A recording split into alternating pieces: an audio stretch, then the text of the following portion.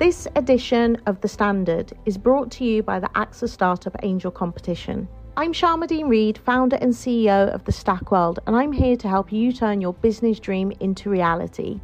There are 6 chances to win the competition, including 2 top prizes of £25,000, mentoring from myself and leading UK founders, plus business insurance for a year thanks to AXA. Go to standard.co.uk/AXA Startup Angel for details on how to enter and complete your entry by the 2nd of June 2024. Good luck.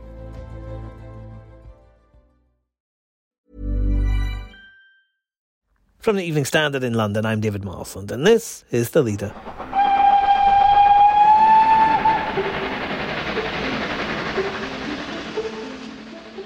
There's something quite old-fashioned about the government's grand shake-up of the trains. All those private companies on the tracks will still exist, but they'll be operating under a new public body which will set most fares and timetables, sell the tickets, manage the infrastructure and hand out the contracts. It'll be called Great British Railways, which sounds quite familiar, doesn't it? Well, the travel journalist Simon Calder joins me now, where he's trying to get a train at a very busy Clapham Junction. Simon, is this a return to the old days of British Rail, curly sandwiches and all? I don't know that the curly sandwiches are going to be mandatory, but it basically looks like a 21st century of British Rail with more modern technology and a bit of outsourcing, quite a lot of outsourcing at the moment. In fact, First Group had just been given a couple of franchises on South Western Railway, which is where I'm shortly about to board a train to Southampton, and TransPennine. So yes, it's basically outsourcing, but with the term is a fat controller who's sitting in an office making sure that it all works, but actually giving quite a lot of control also to local areas, rather than a civil servant sitting in Whitehall deciding whether a train on a rural line in Cornwall should have a buffet. I think what most passengers want to know when they have this kind of shake-up, though, Simon, is will train fares get any cheaper and will it become a more reliable service? Right.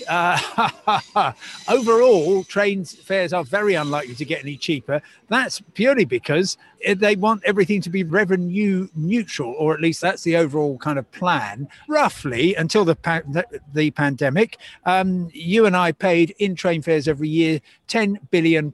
That's roughly sort of 2/3, maybe 75% in a good year of the actual cost of running the railway. And the government certainly doesn't want the contribution to be any less than that. At the moment, of course, passenger numbers have collapsed, still below 40%. Road use has gone back to 100% of pre-pandemic levels, and taxpayers are currently spending £1 million an hour running largely empty trains. So the idea is you make tickets smarter. Partly you do that through technology so that you have lots of pay-as-you-go cards, and just as travellers in London are used to the idea that you can use your contactless card and the system will work out the best deal for you, that's going to be expanded.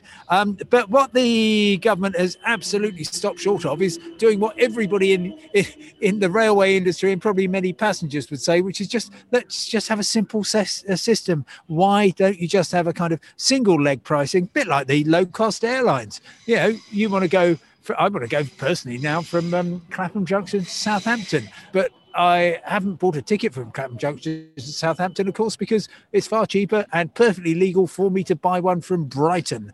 I love Brighton. I have no intention of going anywhere near there, but I've saved £7.50 because I happen to know if you buy a ticket, if you want to go from Clapham Junction to Southampton, you want a ticket that starts in Brighton. It's mad, and that madness, I'm afraid, David, will continue. Well, Simon, I hope your train's currently on time, but the other thing that people want to know about is will these delays be improved? Will we get a more reliable service? Sure, yeah. And look, that should certainly happen, because effectively everything is going to be not quite nationalised, but everything is going to be coherent. So previously, or rather at the moment, I guess, there's a train coming in there, I think it's 5 minutes late. There are penalties for delays, and they have to be attributed, particularly long delays. And, is it Network Rail's fault? Is it another train operator's fault? What about, was it the rolling stock? Who gets the money? All that's going to go, which is obviously going to save quite a lot of time. And there might well be more focus on, well, let's just get the trains to run on time, shall we? But they're never going to be perfect. Stuff happens on the railways. It always had, it always did with British Rail. It has done since privatisation, and things will continue to go, as they say in travel, tango uniform. Now, the Transport Secretary Grant Shapps has been on the television all morning explaining what this new system is about. But something else he was talking about, something else he suggested, was there might be a review of this traffic light system that we currently have for foreign trips. Do you know any more about that, Simon? Oh, yes. Well, I've been onto the Department for Transport ever since they came out with the first green list saying, right, well, that wasn't very good, was it? Portugal, Iceland and Gibraltar. Thank you very much indeed. Can we have some Greek islands? Maybe the Balearics? A little bit of Italy would be nice. And they say the first review is going to be in the first week of June. Now, sorry to be semantic. That means the 1st to the 4th, probably Tuesday to Friday, or maybe Monday the 7th. It seems to be looking at Monday the 7th. It will take effect a week after that.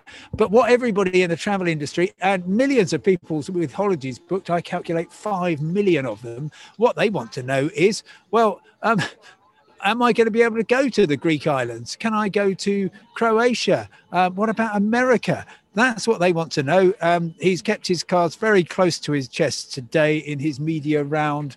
But certainly I do know that there are a lot of ministers who are really against any expansion to include the more popular European destinations. It appears only just to have occurred to the government that when I go to Portugal, which I was delighted to do, I'm going to be not just mixing with lovely, well-vaccinated, low-infection Portuguese, but people from France, from Spain, from Scandinavia, from Germany, from all over the place, and therefore it might not be a great thing for lots of us to go on holiday. But I think the direction of travel is still very much towards having people getting on expanding the green list, going from amber to green, and then maybe from red to amber, particularly Turkey. I'm just getting onto a ludicrously overcrowded train here.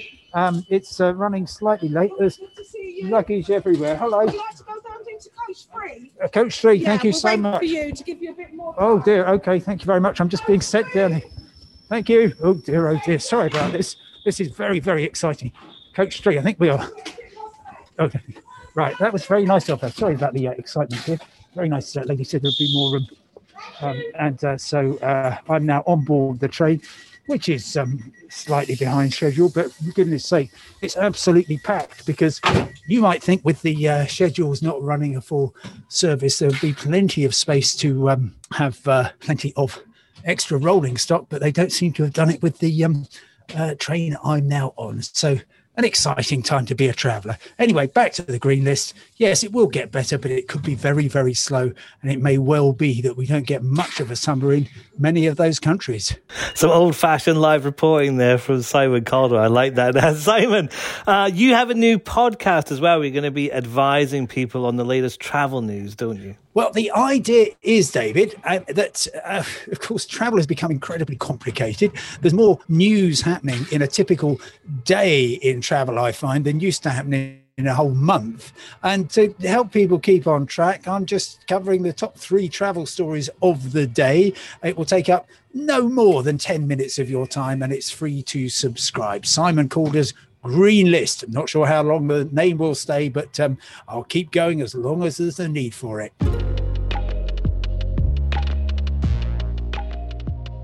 Simon Calder's Green List Travel podcast is available on all the major providers. And that's the Leader Podcast. We're back tomorrow at 4 p.m.